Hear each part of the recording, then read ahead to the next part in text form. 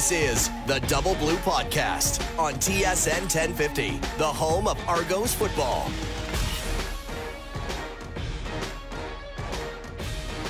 And this one goes to 11. Episode 11 of the Double Blue Podcast. Mike Hogan and Jeff Johnson with you here today, getting ready for Labor Day. Woo! Classic on Monday. We'll have the game on TSN 1050. It's a 6:30 kickoff and a 6 o'clock pregame show. That is Jeff Johnson.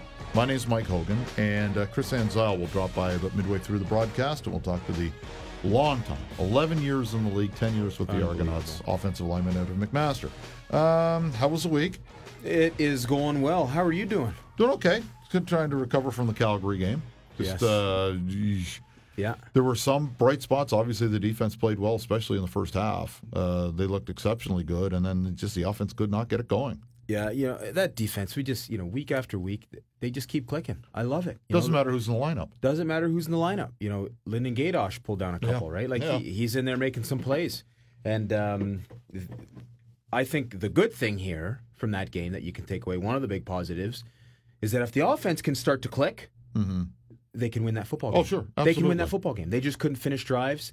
On second down, I think they had around 20 plays on second down and averaged around just over 2 yards per second down play. Mm-hmm. They just couldn't convert, right? When they're only getting 4 or 5 on first down, 2 yards on second down is not going to work.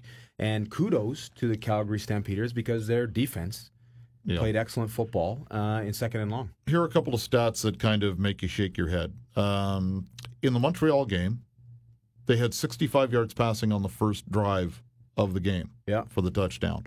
In the first half against Calgary, they had 67 net yards offense. Ooh.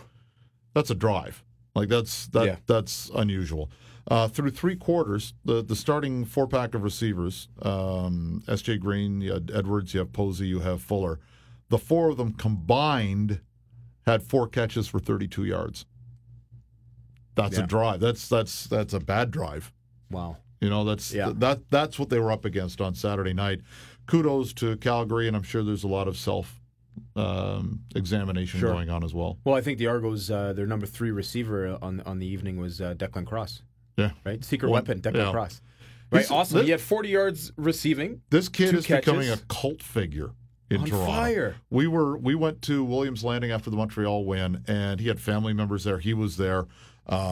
But there are fans now putting one guy specifically who you would know to see has I'm putting the money into getting a custom-made Declan Cross game jersey. Yeah. Like this unheralded kid from McMaster who just likes to go around and hit people and blow guys up, and then all of a sudden every once in a while catches the football. Yeah. And fans are loving him, and they should. I mean, it's when I interviewed Tressman about him for a column I did on him and Jamal Campbell, he glowed about Declan Cross, more so the person than the football player. Yeah. Just saying, this guy in his second year is a leader on special teams. Yeah, there's something about that. It often translates, Hogan. Yeah. Good people, good football players. So, but how do you fix the passing game? Like, what did you see anything that was specifically off, or was this more on Calgary? Was this more on lack of execution from Toronto? It's a bit of both. I mean, a lot of it has to do with Calgary. They're just, they game plan Ricky well. They know Ricky's style. Mm-hmm. They make him think. They make him hesitate for a second, and they don't do the same thing, right? They know that the Argos are studying the last 3 games of their, from their previous weeks, and they, hey, what are our tendencies? Well, now we're going to adjust them. Yeah. So, hey, Ricky's a great quarterback, and he is probably studies the game as much as anybody does, at the elite level in football, and he's ready. He game plans. He knows what to expect. But the last 2 times they played the Calgary Stampeders, they've thrown in some wrinkles. Mm-hmm. And, it gets him holding the ball a little bit. Maybe, is it a combination of derailing the receivers a little bit, throwing them off their routes? It's a bit of both, and the offense just can't seem to get into a click. The running game was non-existent, about 15 yards on the ground. Yeah. Right? I mean, the Stampeders' defense just, they came to play football. So that being said, there's a lot of it is on execution too. The Argos can definitely be better. Mm-hmm. That game against Montreal, they were lights out. The week before against Montreal, they couldn't do anything, right? And part of that was, there was a different quarterback at the helm. Sure. That being said, football is a game of execution, and Calgary's not reinventing the wheel every game. They're not coming in and doing man and previously running zone. There's little nuances in there, and could the Argos be better? Yeah, you know what they. Looking at the stats in terms of quarterback sacks, they lead the league in sacks given up. Sure, right? They're around 26, and that's the one stat that they're at the bottom of the pile, and that needs to get better. Ricky's getting hit; they're pulling him down. And how much do you see when you just? I don't know how closely you look at game film afterwards, but how much of that is on scheme? How much of that is just simply guys getting beat? There's certain teams that scheme well. Calgary does some good stunts up front, and it gets the guys moving and guessing a bit. One-on-one, occasionally guys get beat up front one-on-one, but most of the time it's from scheme, right? And then I think the team has improved as the season's progressed. There was a lot of a lot more issues or incidents where the quarterback was getting hit. They were getting more penetration early in the season. We're starting to see a little bit less of that. But ultimately, looking back at that game, the offense just couldn't get into a flow. Again, that's 2 times against Calgary. They couldn't get into a flow. So looking forward towards the end of the season, and I think this is a team that has a really good shot at making a run. I don't want to get ahead of ourselves, but I really think they do, and they're going to have to game plan for the tough defenses down the stretch. Okay, compare this to 2012, where we saw a team that was dominant at times defensively, and even though this brand new quarterback from Edmonton was in town, you struggled early on in the season. And for me, the turning point was not the last game of the season against Regina, the second last game against Winnipeg, where it was a shootout. And I said, okay, that's a one-off to myself. That's a one-off. Sure. Again, for the defense, because they're going to be back. But now the offense finally seems to have it in gear. How long did it take you as an offensive group that year to grasp the offense and be able to execute what Milanovic at the time was preaching? It didn't happen until after Labor Day. Yeah, right. It took a long time, and it was the offense that Milanovic brings, that Trestman brings, is highly detailed. There's a lot of moving parts, and look at the Argos receiving corps. There's been a couple of injuries. Guys have been moving around. DeVere is back out there for the first time last game. Yeah, and each time you have a change, there's going to be a bit of an adjustment period that the receivers got to figure things out and get on that page with Ricky. So it took quite some time in 2012, and once it started to click, though, like it was like a jet taking off, right? And I mean, I think it was there was that Winnipeg game, and then we went out into Saskatchewan, and I think it's the most difficult place to play in the CFL, and we were playing against a pretty good Rough Rider team then, and we went out and handed their rear ends to them. And at that moment, we knew in the locker room, everybody, all 65 guys, we knew we had the team that could do it. And it was that transition period where, the week before we played against Winnipeg, we thought we had that game in the bag. Yeah. Going in, we underestimated them. They came in and handed our rear ends to us. And we were looking in the mirror thinking, oh my goodness, are we just going to throw all this away? We've got a really good team here, and we better fix this fast. 1 week switch. Fixed it, and there was no looking back after that transition period. 31 points in the second quarter against Edmonton in the playoff game. Like, come on, seriously? Yeah. 7 of that was on an Owens punt return, but other than that, it was like, wow. And that was physical. I mean, the big thing there was how physical we were, right? And even, sure, the offense has to click, but a lot of that is about getting on the same page and coming out and believing and deciding that each individual guy is deciding that he's going to physically dominate the person across from them. And that's getting back to basics and fundamentals, but that's what football is. It's about a one-on-one battle, 12 guys every single play, beating the person across from them every time. Do it 60 times a game. Instilling your will on somebody else and doing it all game. You're going to lose some, but, can you come out on the positive end of that? And, when that starts to go, I mean, looking at last game against Calgary, I think Calgary's defensive line physically dominated our offensive line a little bit. They pushed them around, and our offense couldn't get going. There was no run game, and they were pressuring Ricky a little bit, and it just affected the flow of the offense. And you look the week earlier against Montreal, where the offensive line was dominating. Sure. They were getting off the ball. There was a running game. There was a passing game. It was, things were clicking, right? Yep. And so much is won and lost in those trenches, and I think Calgary won that battle, at least against the Argos offense. On the flip side, I think the Argo defense, their D-line has been dominating the whole year. I think they've won that battle.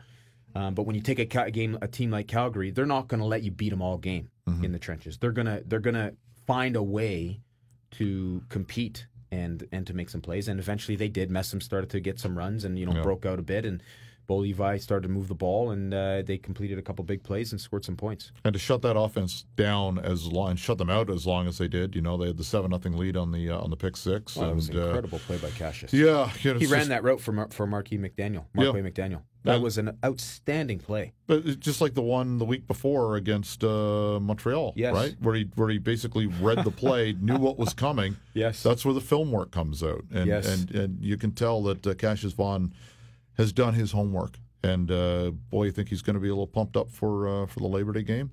Most of that secondary. Come on, just a tad. He will be fired up. Yeah, Johnny Sears fired up. Hopefully will be back for the game, and then you've got Rico Murray and all of those Ti-Cat ties. Somebody who knows the Hamilton market all too well because he played at McMaster is Chris Van Zeyl. He's going to join us when we come back. That's Jeff Johnson. I'm Mike Hogan. You are listening to the Double Blue Podcast. Now, more of the Double Blue Podcast. And welcome back to the Double Blue Podcast. Mike Hogan with you. Jeff Johnson has stepped out of the room momentarily, and I get the one-on-one with Mr. Chris Van Zeyl, offensive lineman extraordinaire. What's up, Van Zilla? Oh, not too much. Just relaxing right now. Got a couple ice packs on, and how's full recovery, and not only that, but ramping up, watching a little bit of film, How is the body at this stage of the season? It's felt better, but it's also felt worse. So. Oh, okay. There you go. Okay, here's the most important question you are going to answer over the course of this conversation. Are you from Font Hill or Welland? I'm from Font Hill, Ontario. Now, is that a big rivalry with the sort of suburban Welland and the downtown crew? No, I don't believe there's any kind of rivalry. If you're from Font Hill, you don't say you're from Welland, though. What is the population of Font Hill? Oh, like 8? Checked. I don't think it's grown too much, but it's pretty small. Could you walk to Notre Dame from there? Oh no. Notre Dame was on the just about what we call the east side of Welland. So it was kind of on the fringe between the east and the west side of Welland, and it was still on the west side. So probably, if driving, probably about 10 minutes from my house, 15 minutes. Okay, gotcha. At what point when you were a kid did you realize that you were a little bit bigger than everybody else? Did you have a growth spurt, or were you like right from birth essentially bigger than everybody else? It's funny because everybody has different recollections. I seem to remember in elementary school being like one of the smaller kids. Really? But I've been told that I was never really that small. Okay.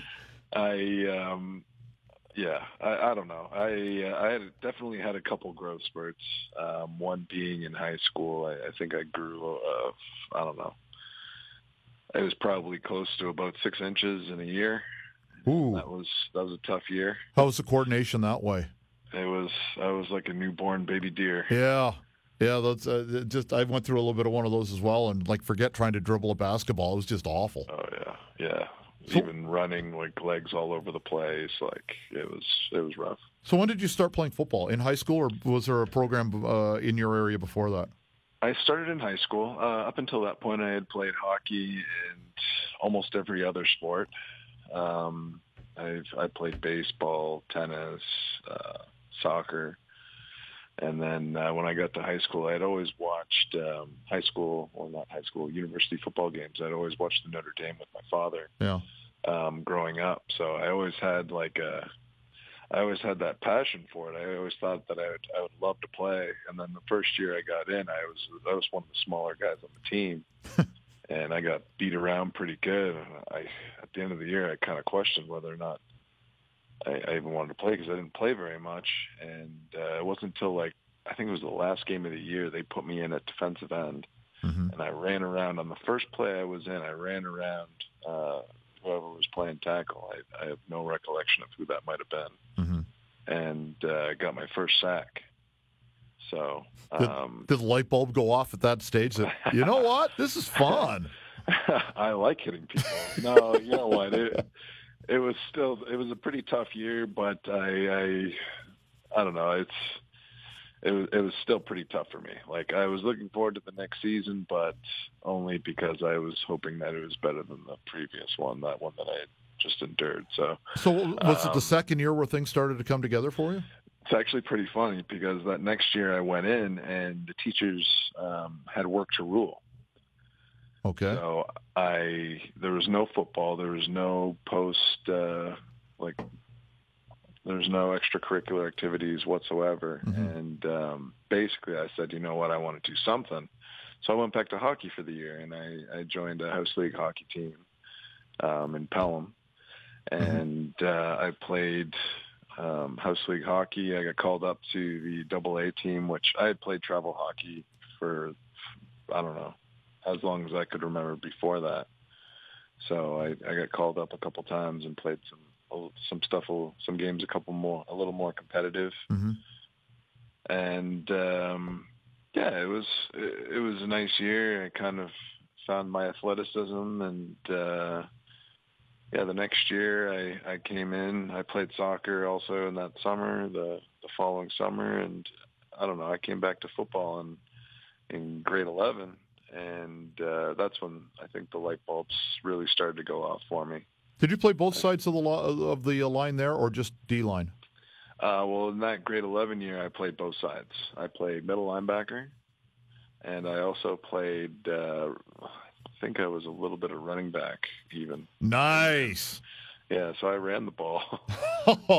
Is there any video? Can we see that, please? Well, I think that was my last year of junior, I believe, was grade 11, and I went back to junior because I didn't have that grade 10, that second year of experience, and my grade 9 was horrible. So I really didn't even know how to gauge myself, but I found my athleticism, like I said, in grade 10, playing two different sports. Gotcha. And then I came back the next year, and I all of a sudden found leverage. Like, if I get underneath them, I can move them, and stuff like that, like things you wouldn't normally think about. Yeah. For any kind of athlete, being able to bend at the hips and get a little lower and deliver a blow and those kind of things. So, linebacker, and me playing in junior, I had grown quite a bit already. So I think I was about 6'4", 6'5" at that time. Mm-hmm. I wasn't completely done growing, but I had found the weight room. I was lifting, and that was kind of the light bulb year. I came out, I was hitting people really hard. Yeah. And everything just started to click for me. So you know what the recruiting process like, and if you have any ability at all in high school in this country or south of the border, even more so, people are going to find you. You obviously would have had more than, well, maybe not obviously, but I assume you had more than one offer. Why did you decide on Mac? Yeah, as I recall, I had been talking to numerous schools, and I played in the, I think it was the World Junior Championships in Louisiana. So I had gone down there and played and met this guy named Nick Binder, who he was a great player down there, guy I played beside and whatnot, and so I had done all these trips and visited all these universities, and one night I get this call, and I had already kind of, I don't know if you can say verbally committed, because at that time there weren't scholarships or anything, sure, but I had kind of verbally committed to Western.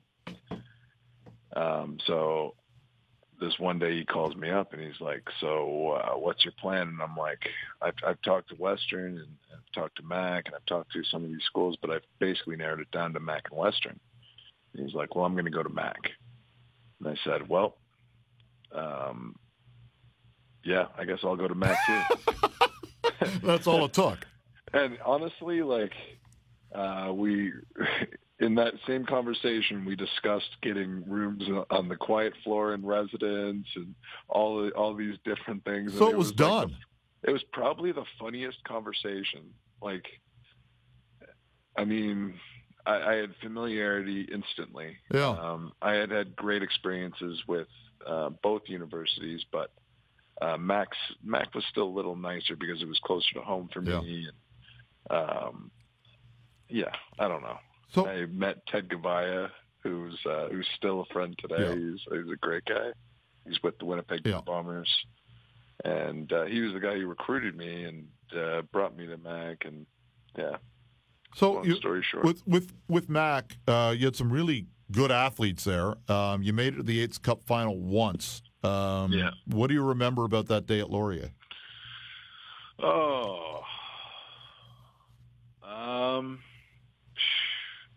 I remember losing. But I'm, as a freshman, though, you must have thought, you know what, we're going to be back. Okay, we lost to the Hawks, big deal. We'll be back for the next 3 years, and sometimes it just doesn't work out that way.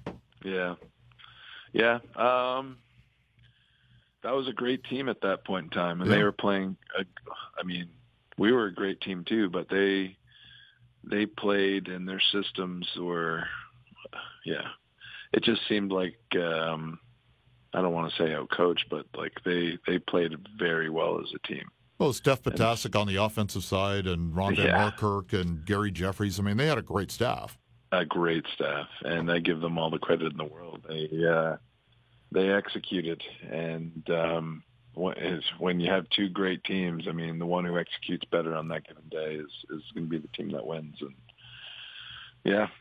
Did you realize you were going to go to the CFL, or did it take, the not as an all-OUA player, second-team All-Canadian to realize, you know what, this is really starting to get real now? Yeah, you know what? Like every step of the way, it's kind of been a surprise for me to get to the next level. Okay. I've always tried to be humble and believe that hard work kind of takes care of itself. I've always been kind of a grinder,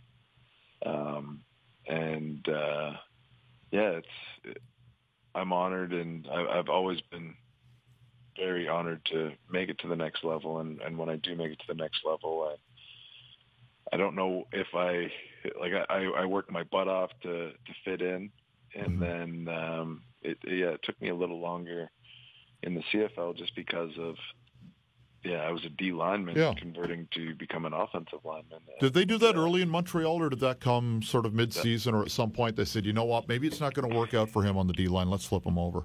You know what, it's actually pretty funny. When I first got drafted, I had asked if because I had talked to Andrew Jones, and Andrew Jones, they immediately told him that they were going to be moving him to offensive line. And Andrew, another kid from Mac who was a dominant defensive player. Exactly, and that's basically how they introduced the fact that he was going to the BC Lions, and they had that conversation already. And so I was on the phone with Jim Pop, and I'm like, "Do you have any interest in moving me to the offensive line?" And one of my friends has already kind of gone down that path, and he's like, "No, we completely we're hoping you stay as a defensive lineman." I was like, "Okay," and part of me was relieved because I didn't have to go through the whole process of converting over to become an offensive lineman. Yeah.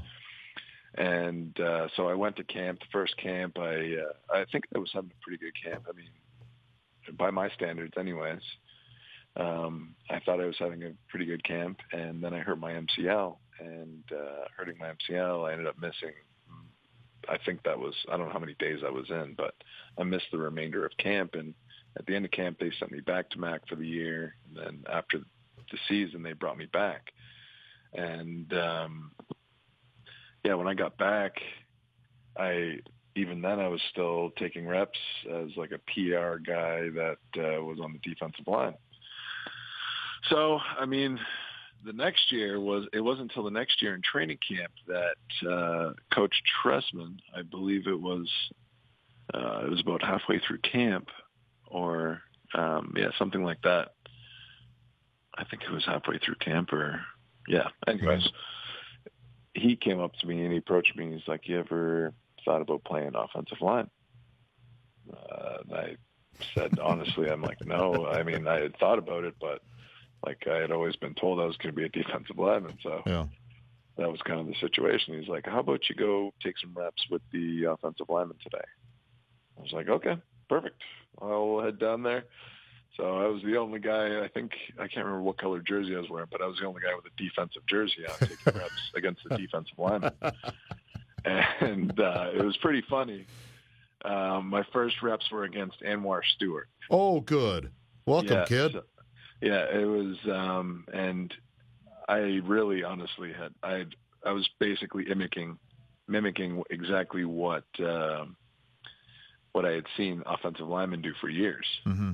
So I get in my 2-point stance and I kick back, and I think it was the first time I got him pretty good, and I just got my hands in and sat down, Mm-hmm. and that was my first rep. And then the second rep, I punched, and I caught him pretty good, and everybody you got your moans and groans and like, oh, wow, this guy might actually be able to play offensive line.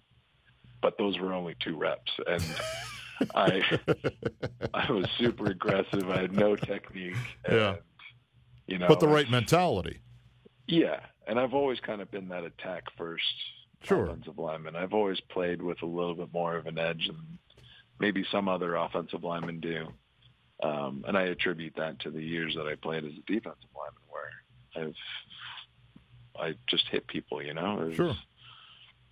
And you kind of think of things from the other side of the ball, like Armani Edwards, having played quarterback, makes it easier because he understands the concepts from the quarterback's point of view. So at Montreal, they end up releasing you. You end up signing with the Argos. Why did you decide to come not only close to home, not quite as close to home as you could have, but why did you decide in Toronto?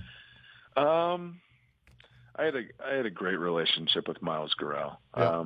He had been kind of not so much in contact with me, but we had a great relationship even when I was still at Mac. Like, he would show up to practices and hang out and just talk. Like, he would talk to me like a normal human being, not like a piece of meat that they're interested in having on their football team. It was just, we had a great relationship, and we still do. Like, I still thank him for everything he's done for me.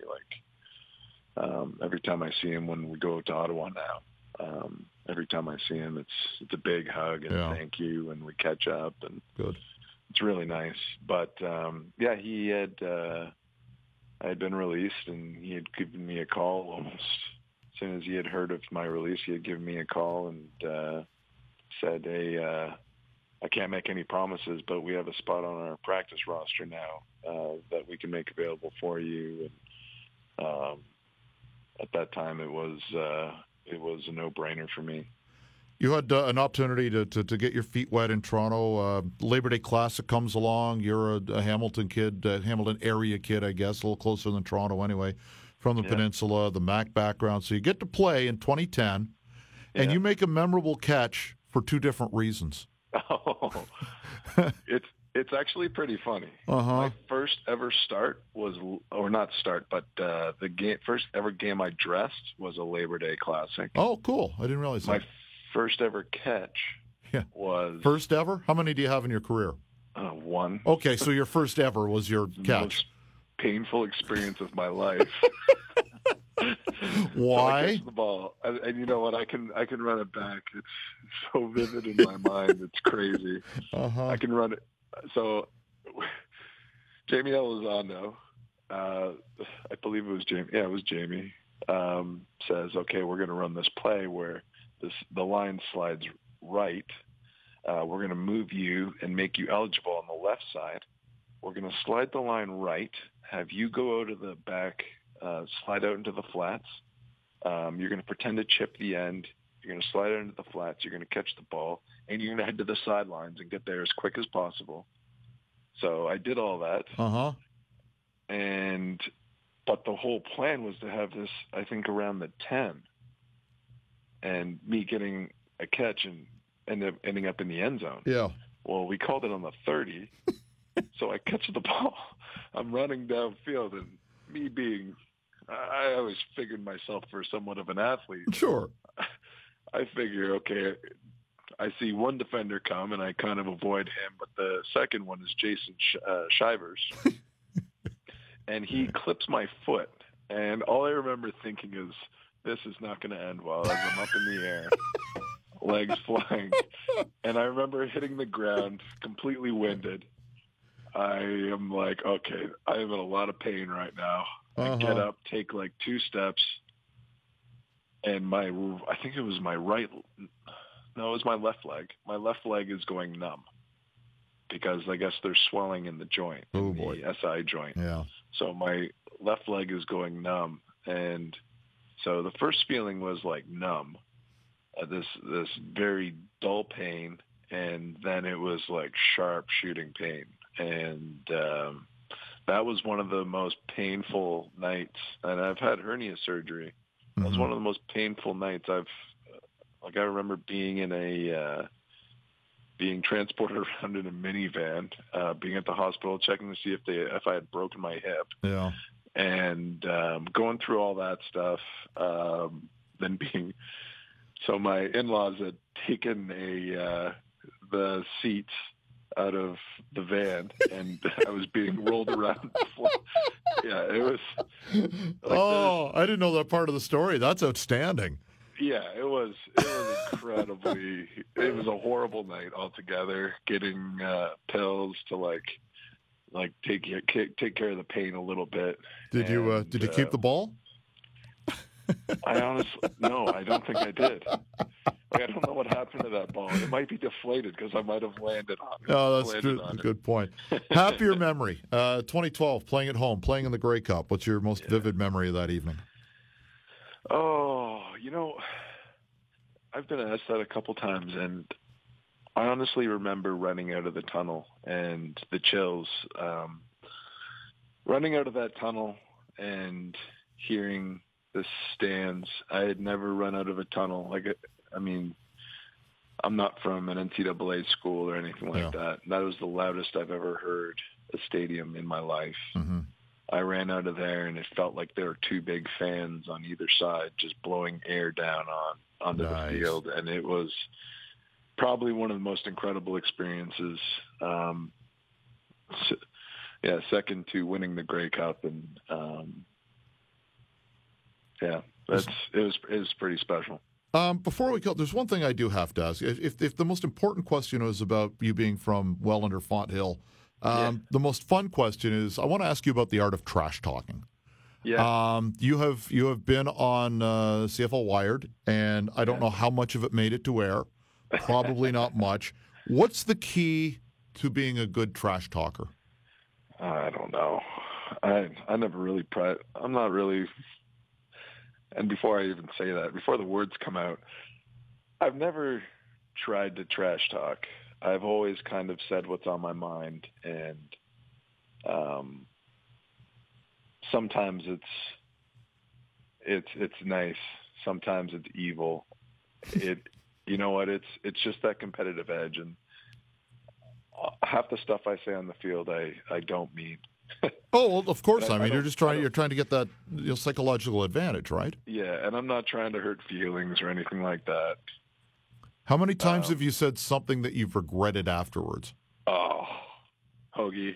Constantly? Like a lot? Yeah, at least maybe I don't know. It's really hard to say. I probably from that Wired game, there's probably one instance or two instances, and that's just one game. Yeah, any given game, there's probably one. There might be one instance where I'm like, I might have gone a little too far. That's mean. Who do you enjoy on the other side? Because they're going to be mouthy too. Who do you always look forward to saying, you know what, this is going to be tough on the field, but this guy's going to make me laugh a couple of times? I don't know. I always enjoyed battling Justin Hickman. Okay. That was probably one of my my all-time favorites. And it wasn't so much the trash talk, but the respect that we had for each other. Oh, okay. And as far as trash talk, I don't know. I don't really try and get in one-on-one heated verbal altercations with people. Without trying, though, do you know that at some point you've worn a guy down or hit him in a spot and it's thrown him off? Oh yeah. When he's chasing you around after the game because you said something or did something to him, or you just beat him up all game. You've struck a chord. And how often does that happen? Oh, that's happened once at least this year. Do you want to give up the guy? No, Okay. I'd rather. Damn, just when I thought you were fun. What's that? Damn, just when I thought you were a fun guy, you're not going to give him up. No, you know what? I don't know. I'd rather not. That's fair. If for whatever reason he decides to listen to this podcast, then he'll figure it out. But somebody would tell him at some point. Either way, how many tickets do you have to buy for Monday night? Right now, as it stands, I'm at 12. I'm looking to get 16. Ooh. Well, if anybody has tickets, you have time to contact Chris Van Zeyl.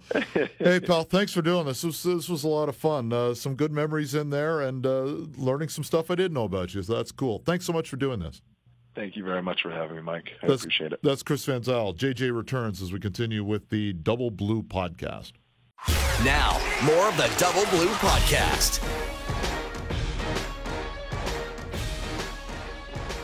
That's Jeff Johnson. I'm Mike Hogan. That was Chris Van Zeyl talking about trash talk.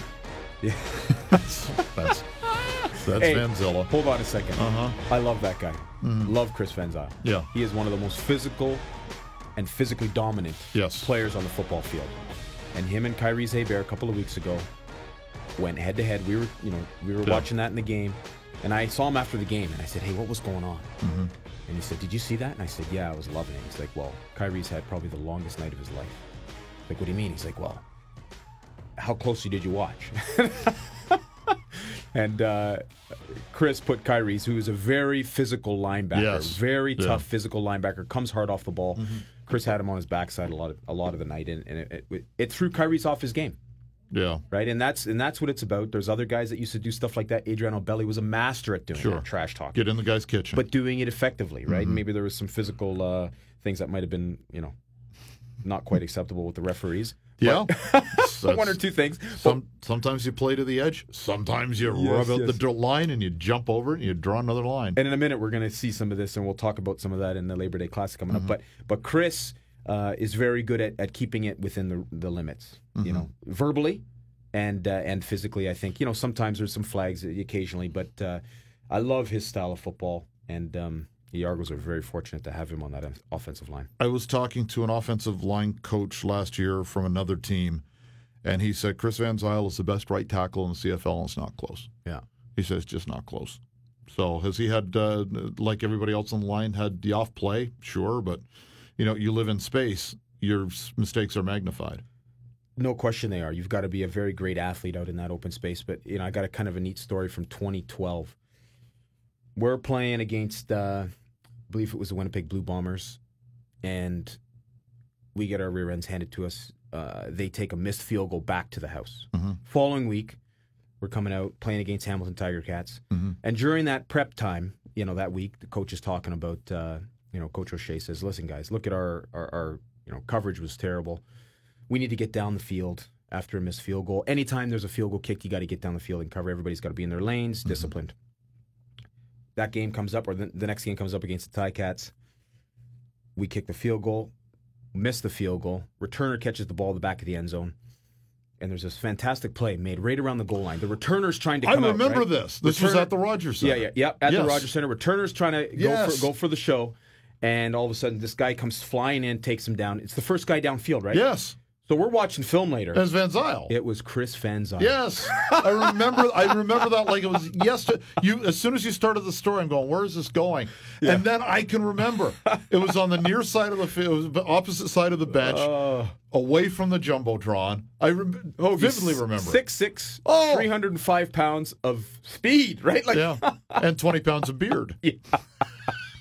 Amazing. It was amazing. He laid out, he did textbook tackle, swiped the returner's legs right out from underneath him. Our meeting room went up in a roar, and everybody was just going nuts. So, that's the kind of guy he is. All Canadian D linemen, don't forget, at McMaster. That's right. The couple of games here coming up. The next home game for the Argos is Saturday, September the 16th against Edmonton. That's a 4 p.m. game.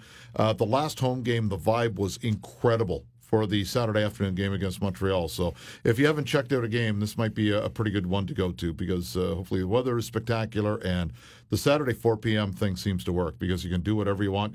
For if you're a millennial and want to do as a pre-drink, go and do that. If you just want to take the kids down, you can do that. If you just want to check out a great football atmosphere, do that. And then whatever you need to do downtown on the Saturday night, go to a show, go to a dinner, whatever it takes, or come and party with us afterwards. Couldn't be any easier with the kids. You just jump on the GO train, they walk off, you walk into the stadium. And also coming up, I don't know, Hamilton, I think, this week. Am I correct with that? Oh, my goodness. They've... before we get to the Hamilton game, you have some statistics that you have broken down you wanted to share. Well, I just wanted, it's kind of the midpoint time of the season, right? And I think all starts after Labor Day. It all starts after Labor Day. And the Argos are in a bit of a situation I don't think they've been in for several years. Which is? And not just where they are in first place, right? Okay. Kind of battling for first, second. Even though they struggled for the last couple of years, they were always kind of competing, right, in the East, because the East maybe wasn't the strongest statistically, or at least in the standings. But this year, they're leading the league in several categories, offensively and defensively, which is pretty exciting, right? They're leading the league in passing. It's not just Ricky Ray alone, but combined with all of the passing that's been going on. Despite the game on Saturday and despite the game in Montreal 2 weeks ago. We're talking like 3,500 yards of passing, 3,400 yards of passing. Already. That's incredible. Yeah. Right? So leading the league in passing. You've got, S.J. Green, that's number 2 in receiving, just right at 900 yards, receiving yards, at the halfway point, 900. Yeah. Right? I mean, that's exciting. 5 touchdowns. He's up there at the top of the stats. Ricky's touchdown passes are, 14 or so, which he's second or third in the league. And if he prorated, that would be obviously 1,800, and that would put him third all-time on the Argos single-season list, as Terry Greer had 2003 and Mookie had 2000. I believe those are the record numbers. Those are big numbers, Hoke. Oh. Those are huge numbers. 1,800 yards receiving? Are you kidding? That's unbelievable. Yeah. Right? So, I mean, that's exciting stuff to me. Right? And then you look at the defensive side of the ball. You got a couple linebackers that are at the top of the league in tackles, and Bear Woods is at 59, and you got Marcus Ball also at 43. They're flying all over the place, making plays. Right? And that's it. That's kind of in the middle pack, front 7. But look at your D-line. Destroying the league in sacks at 32. They have not led the league in sacks since 1997. 1997. 20 years, they won the Grey Cup that year. That's incredible. Yeah. Everybody talks about the Flutie aspect of that team. Right. Defense on that team was thoroughly overlooked. They were awesome, as well as Flutie was. Dominance across the board. Yeah. That's a beautiful thing. That's almost like artwork when it happens like that. And then they had a pretty good special teams too. That was all right. But all right. On the sack front, Calgary Stampeders have given up 12 sacks all season. 8 of those have been to the Toronto Argonauts. 6 in one game. Right. The game here a month ago. Right. Yeah. 12 and 8 against Toronto. I mean, that just tells you the kind of rush that the Argos are putting. And that's not with the same group of 4. They've had a rotation there. They're down 3 of their starting 4. Right. And have been for quite a long period of time now. Yeah, no, that's very impressive. And I mean, the sack leader still in the CFL is Victor Butler. Who played 4.5 games. Who hasn't been out there for he 5 weeks. He played 4.5 games. He played a quarter of the season, and he's leading the league in sacks. Yeah, unreal. And you got Sean Lemon and Gaydosh with 2 last week, and Jeff Finley. Finley, Wynn. Guys are just making plays all over the place, right? Fun group to watch. Davis, it is an exciting group, and and then you got Martese Jackson. The return game, I think, is revived in Toronto as well. He seems to be he's a little more consistent now. He hasn't had the big one since Winnipeg. Yeah. Had a decent one against Montreal. He seems to be a little more, I don't have the numbers to back this up. This is all anecdotal, but he seems to be getting more positive yardage more often. Yes. As opposed to wondering, okay, I caught the ball, now what do I do? Right. Which, brand new league. A lot of guys can get caught in that vortex. Yeah. A lot of guys can get caught in that vortex, especially after a big one. Yes. And they start thinking, I got to do it every time. No, you don't. Yeah. Just get the ball, go north. Yeah. And you know what? Get 15 yards and occasionally going to break one. That's right. And you don't have the numbers in front of you, but he's 3rd in the league in punt returns and 3rd in the league in kickoff returns. Really? He's over 1,000 yards between the two of them. So he's got 401 punt return, and he's got 701 kick return. Martese Jackson. Yeah. Who didn't start the year as a returner. That's right. He's got some solid yards. I had no idea. That's surprising. And then on the negative side, the only stat that they're leading the league on the is sacks allowed. Sacks allowed. So otherwise they're doing pretty good. And then I think the one key stat though that can be problematic down the stretch is that they're actually second last in turnovers. Mm-hmm. They've given up 18 turnovers. Hamilton's the only team that's worse than that, I believe. And the turnover stat, as you know, is very, very vital to winning football games. Yeah. Right, and the fact that they're second last in the turnover stat and actually, are the record that they have 4-5, is pretty good. Mm-hmm. So it's almost to the point now where I just say throw out the clock, throw out the scoreboard, play for 60 minutes, and the team that turns the ball over the fewest times wins the football game. That's right. Because it's almost hand in hand. That's right. And you know what? Turnovers are going to be a massive component of the game that we're about to talk about right now. Right? Because this Labor Day Classic can get dirty. It always does. Sure. And turnovers, the ball's going to be put on the ground because there's going to be shots taken all over the place. People are swiping at the ball. Yep. And I think the winner of this game is going to have to be on the positive end of the turnovers. Well, and as you know, having played in it, it doesn't matter whether your record is Owen Wilson or whatever it is, like the Ti-Cats are right now. Doesn't matter. Throw it out. No. It's likewise, if the Argos were 0-8 and the Ti-Cats were in first place, doesn't matter. Just throw it out. Just these two teams don't like each other. The record veterans, doesn't matter. The veterans know about it. The Hamilton crowd that goes out is different than the usual Hamilton crowd, right? Yeah. They just, a lot of them don't really pay attention during the regular season, but they know it's a party to go to the Labor Day Classic. They'll recognize some players they won't. The diehards really get into it because this year, this is their Grey Cup. Don't forget that. They're not going to the playoffs this year. No. This is their Grey Cup. For many fans, the season will be salvaged by them winning on Monday afternoon, evening. There's many, many reasons why this team really wants to win this game. There's been some issues happening there recently in Hamilton. Really? Right? Yeah, a couple challenges. Tough week. Sorry, before you finish that. Yeah. As a player, with all of the stuff going on, with the Bryles hiring and firing, with the Manziel story, how distracting does that get inside the room? It can be a distraction if you allow it to, right? And with the challenges they've had in Hamilton, I would question the chemistry and the leadership in the locker room. I don't know whether it's there or not. But it's a great opportunity to try and dial that group in. With a new coach leading the charge, if he can get in that locker room and get buy-in from the leaders in that locker room and get them to focus on what they need to focus on this week, this game could be have a massive impact on that organization right now, just because they're literally at the bottom of the bottom, right? Yeah. Which is 0-8 standings, all of the statistics, they are at the bottom, right? And then obviously all field challenges, it really can't get any worse. So it's like, all right, hey, all of that crap is behind us.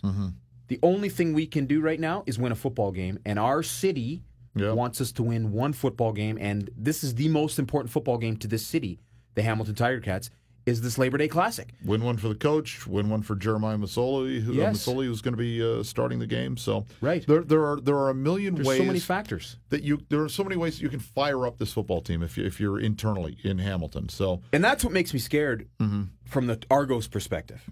That if that locker room doesn't understand the magnitude of how that team can come out and how hungry they could be, this is their season. This is their season, and this is a lot of jobs. A lot of jobs. Players, coaches, I think a lot of jobs. And if you're going to hold off Montreal and if you're going to hold off Ottawa, you need to win the games against Hamilton, period, full stop. Yes. You can't let these 2 points get away. I don't want to say this is a playoff game, but if you miss the playoffs by a couple of points and you look back at the season and go, oh, man, what happened on Labor Day? Yeah.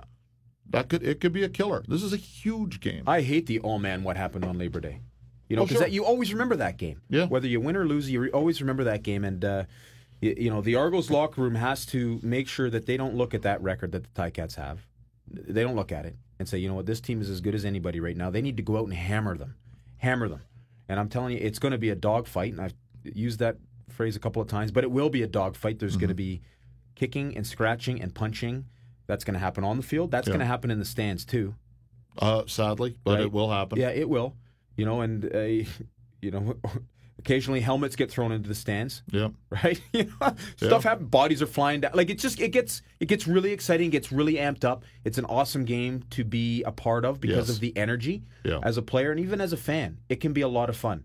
Right? And again, records out the window, but teams are going to, the Argos are going to have to get something going. They're going to, again, there's going to be lots of penalties, and I'm sure there's going to be some turnovers. So the teams that can manage that the best should come out on top. When I look at Hamilton, they've struggled in the secondary.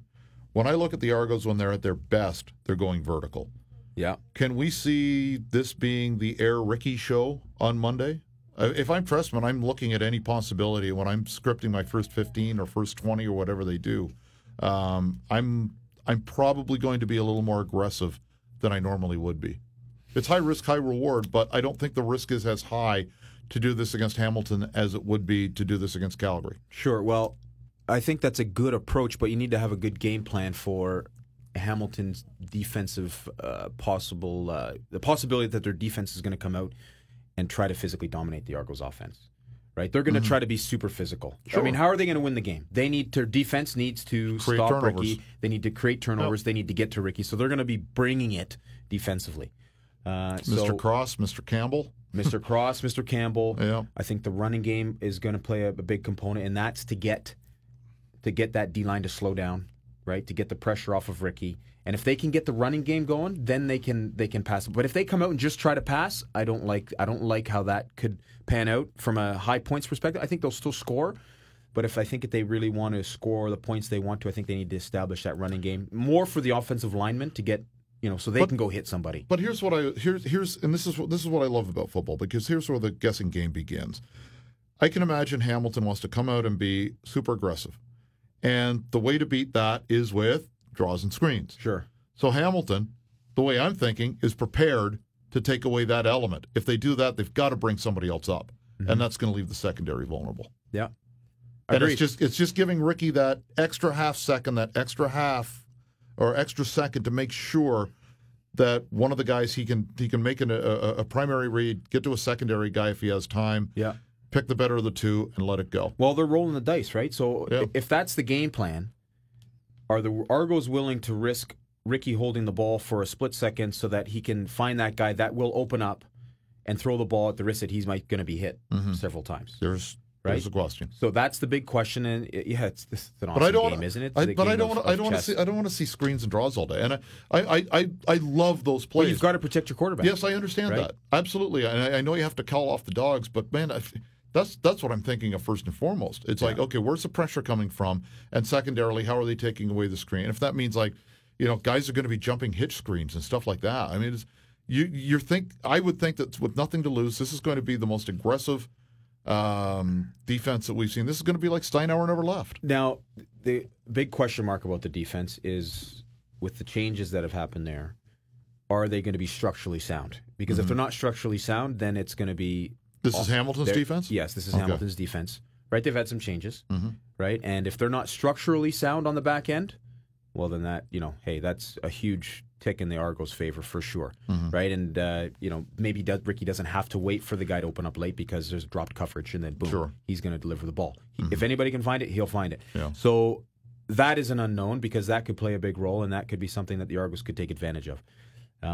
Flipping over to the other side of the ball, I think the Argos' defense is going to bring it. They've brought it every single week, and with the hype of this game, and Masoli, and we know he can throw the ball. But I'm expect for the first time in a long time there to be a little more balance, I think, in their offense. They have a very good running back in C.J. Gable. Yes. And who can't block worth a damn. That's right. There have been some ISOs. Marshall Ferguson has posted some of these on his Twitter account. Yeah. Just the lookout blocks and not knowing where to go, just lost back there at times. Yeah. That tells me he doesn't understand the protection. But that's problematic against his group. Sure it is. Even if you're going to leave in your 5 and leave in the back to block, if he can't pick anybody up, you're still going to get to the quarterback with 4 guys. Could be a long day for Masoli. Oh, man. Yeah. Now, that said, he can move around a little bit. He can move around a lot. He's a big body. I mean, he's got all of that stuff going for him. They're going to have to lean on that. Yeah. I'll take if I'm the Argos, I'll take my chances with him. No disrespect to him at all, but would I rather see Masoli right now or... I know Claros has been not Claros this year for whatever, probably a myriad of reasons. But I'll take my chances with Jeremiah Masoli. Yeah, so do I. I mean, we've seen what Claros can do, and I don't know if he's been nagged by something or an injury or There's something off this year. Right? I don't know what it is. There's something off. Yeah. It's tough to watch too because we know what he can do and what he's capable of, and he's such an electrifying quarterback when he's clicking. Yeah. Right. But it's the reason I say it's tough is I like the guy. He's a good guy. Fantastic guy. He's a great guy. And the league is better with him performing at the level he was performing at 2 years ago. Agreed. I mean, he was the best. Let's face it, he was the best player in the league before he got hurt 2 years ago. Yeah. He had my vote penned in for MOP, and then he got hurt, and it was okay. He didn't play enough, and Henry's been really good. To me, that's the only. And no disrespect to Hank, that's the only reason he won it that year. That was Claris's. He had it right in his hands. Yeah. Then he got hurt against Edmonton. That was tough. He's a guy that you cheer for. He is a likable guy. You saw him in the room. You know what kind of swagger he had as a kid. Heart was on the field, right? Absolutely. Heart was on the field. The word on his sleeve. Fans love him, right? No reason not to. No. So I hope whatever has happened this year, he gets over it and comes back and plays exceptionally well. Because like I say, like the guy and love watching him play. Yeah, me too. What was the most physical element of a football game you played in a Labor Day game? Whew. Well, was it 06 or 07 or 05, the fights? Whatever year that was. Mike Bishop was here. Or all of the above. There were a couple where it got really kind of carried away. That was with Bishop, Belly, Talbot.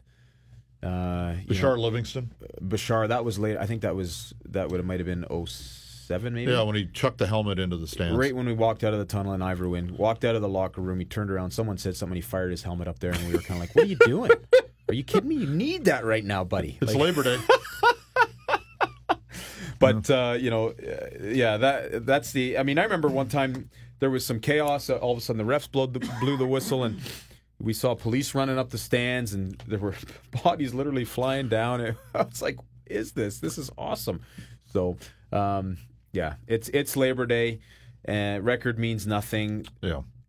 It's going to be a great football game. And by the way, we're not trying to scare fans away from going to the game. There are family-friendly zones there, sure. But if you are wearing Argo colors, and we hope that you are, but just be careful because you can never pick who you sit around, right? Like you can go into a ballpark and the person next to you is the sweetest, nicest person wearing the Ti-Cat colors. Thanks for coming to Hamilton. Yes, your season's going better than ours. Why is it working well? Tell me about this guy. Sure. Here's what's going on here. You have a great conversation. Share a couple of pops, watch the game, and shake hands at the end and say, that was fun. Get some trash talking in during the game. That's the way to watch it. No, the guys that get too fired up are just, come on, lighten up. Don't get me wrong. Don't embarrass yourself That's with right. these things. That's right. And don't get me wrong, most of it is people enjoying the football game and cheering and, a little bit of trash talking here and there. The guys where get carried away are the ones that come down from Toronto and have a couple bevies. Yep. Maybe one too many, and then you've got some Ti-Cat fans that are also having a couple bevies too many. And then they're sitting beside each other, and then that's where the trash talking gets a little bit over the top. Tailgating is going to start early there. Oh, they tailgate really well, and it's going to be. I know starts on Sunday. Some groups will be out at 7 in the morning. Yeah, absolutely. Yeah. So it's a long day, and if you haven't been to one of these things and can find your way to get in. And you know what? It's a bucket list item. You got to go. With what has happened in Hamilton over the last few days, there may be some extra tickets available in secondary markets, right? Mm-hmm. Via StubHub and places like that. Sure. You might be able to find some stuff there that might be a little cheaper than what you were used to. But there's that game coming up, and then we've got the Edmonton game coming up on Saturday the 16th at 4:00. So prediction? You've been pretty good this year. Argos need a dub here. You know what? I was looking back at the one-loss record. I mean, at the Labor Day Classics, since they started, the Argos are, what are we at? 15, 32, and 1. Come on. Jeez. I'm no math major. That's not good. Not good at all. Yeah. That's terrible. And in the last 4 years, there wasn't one in 2013, which was ridiculous. Yeah. But in the last 4 years, they've won one, and that was in 2012, 33-30. Yeah. Right? And then the rest of the games have all been lost. There was one, 14, it was 13-12. Yeah.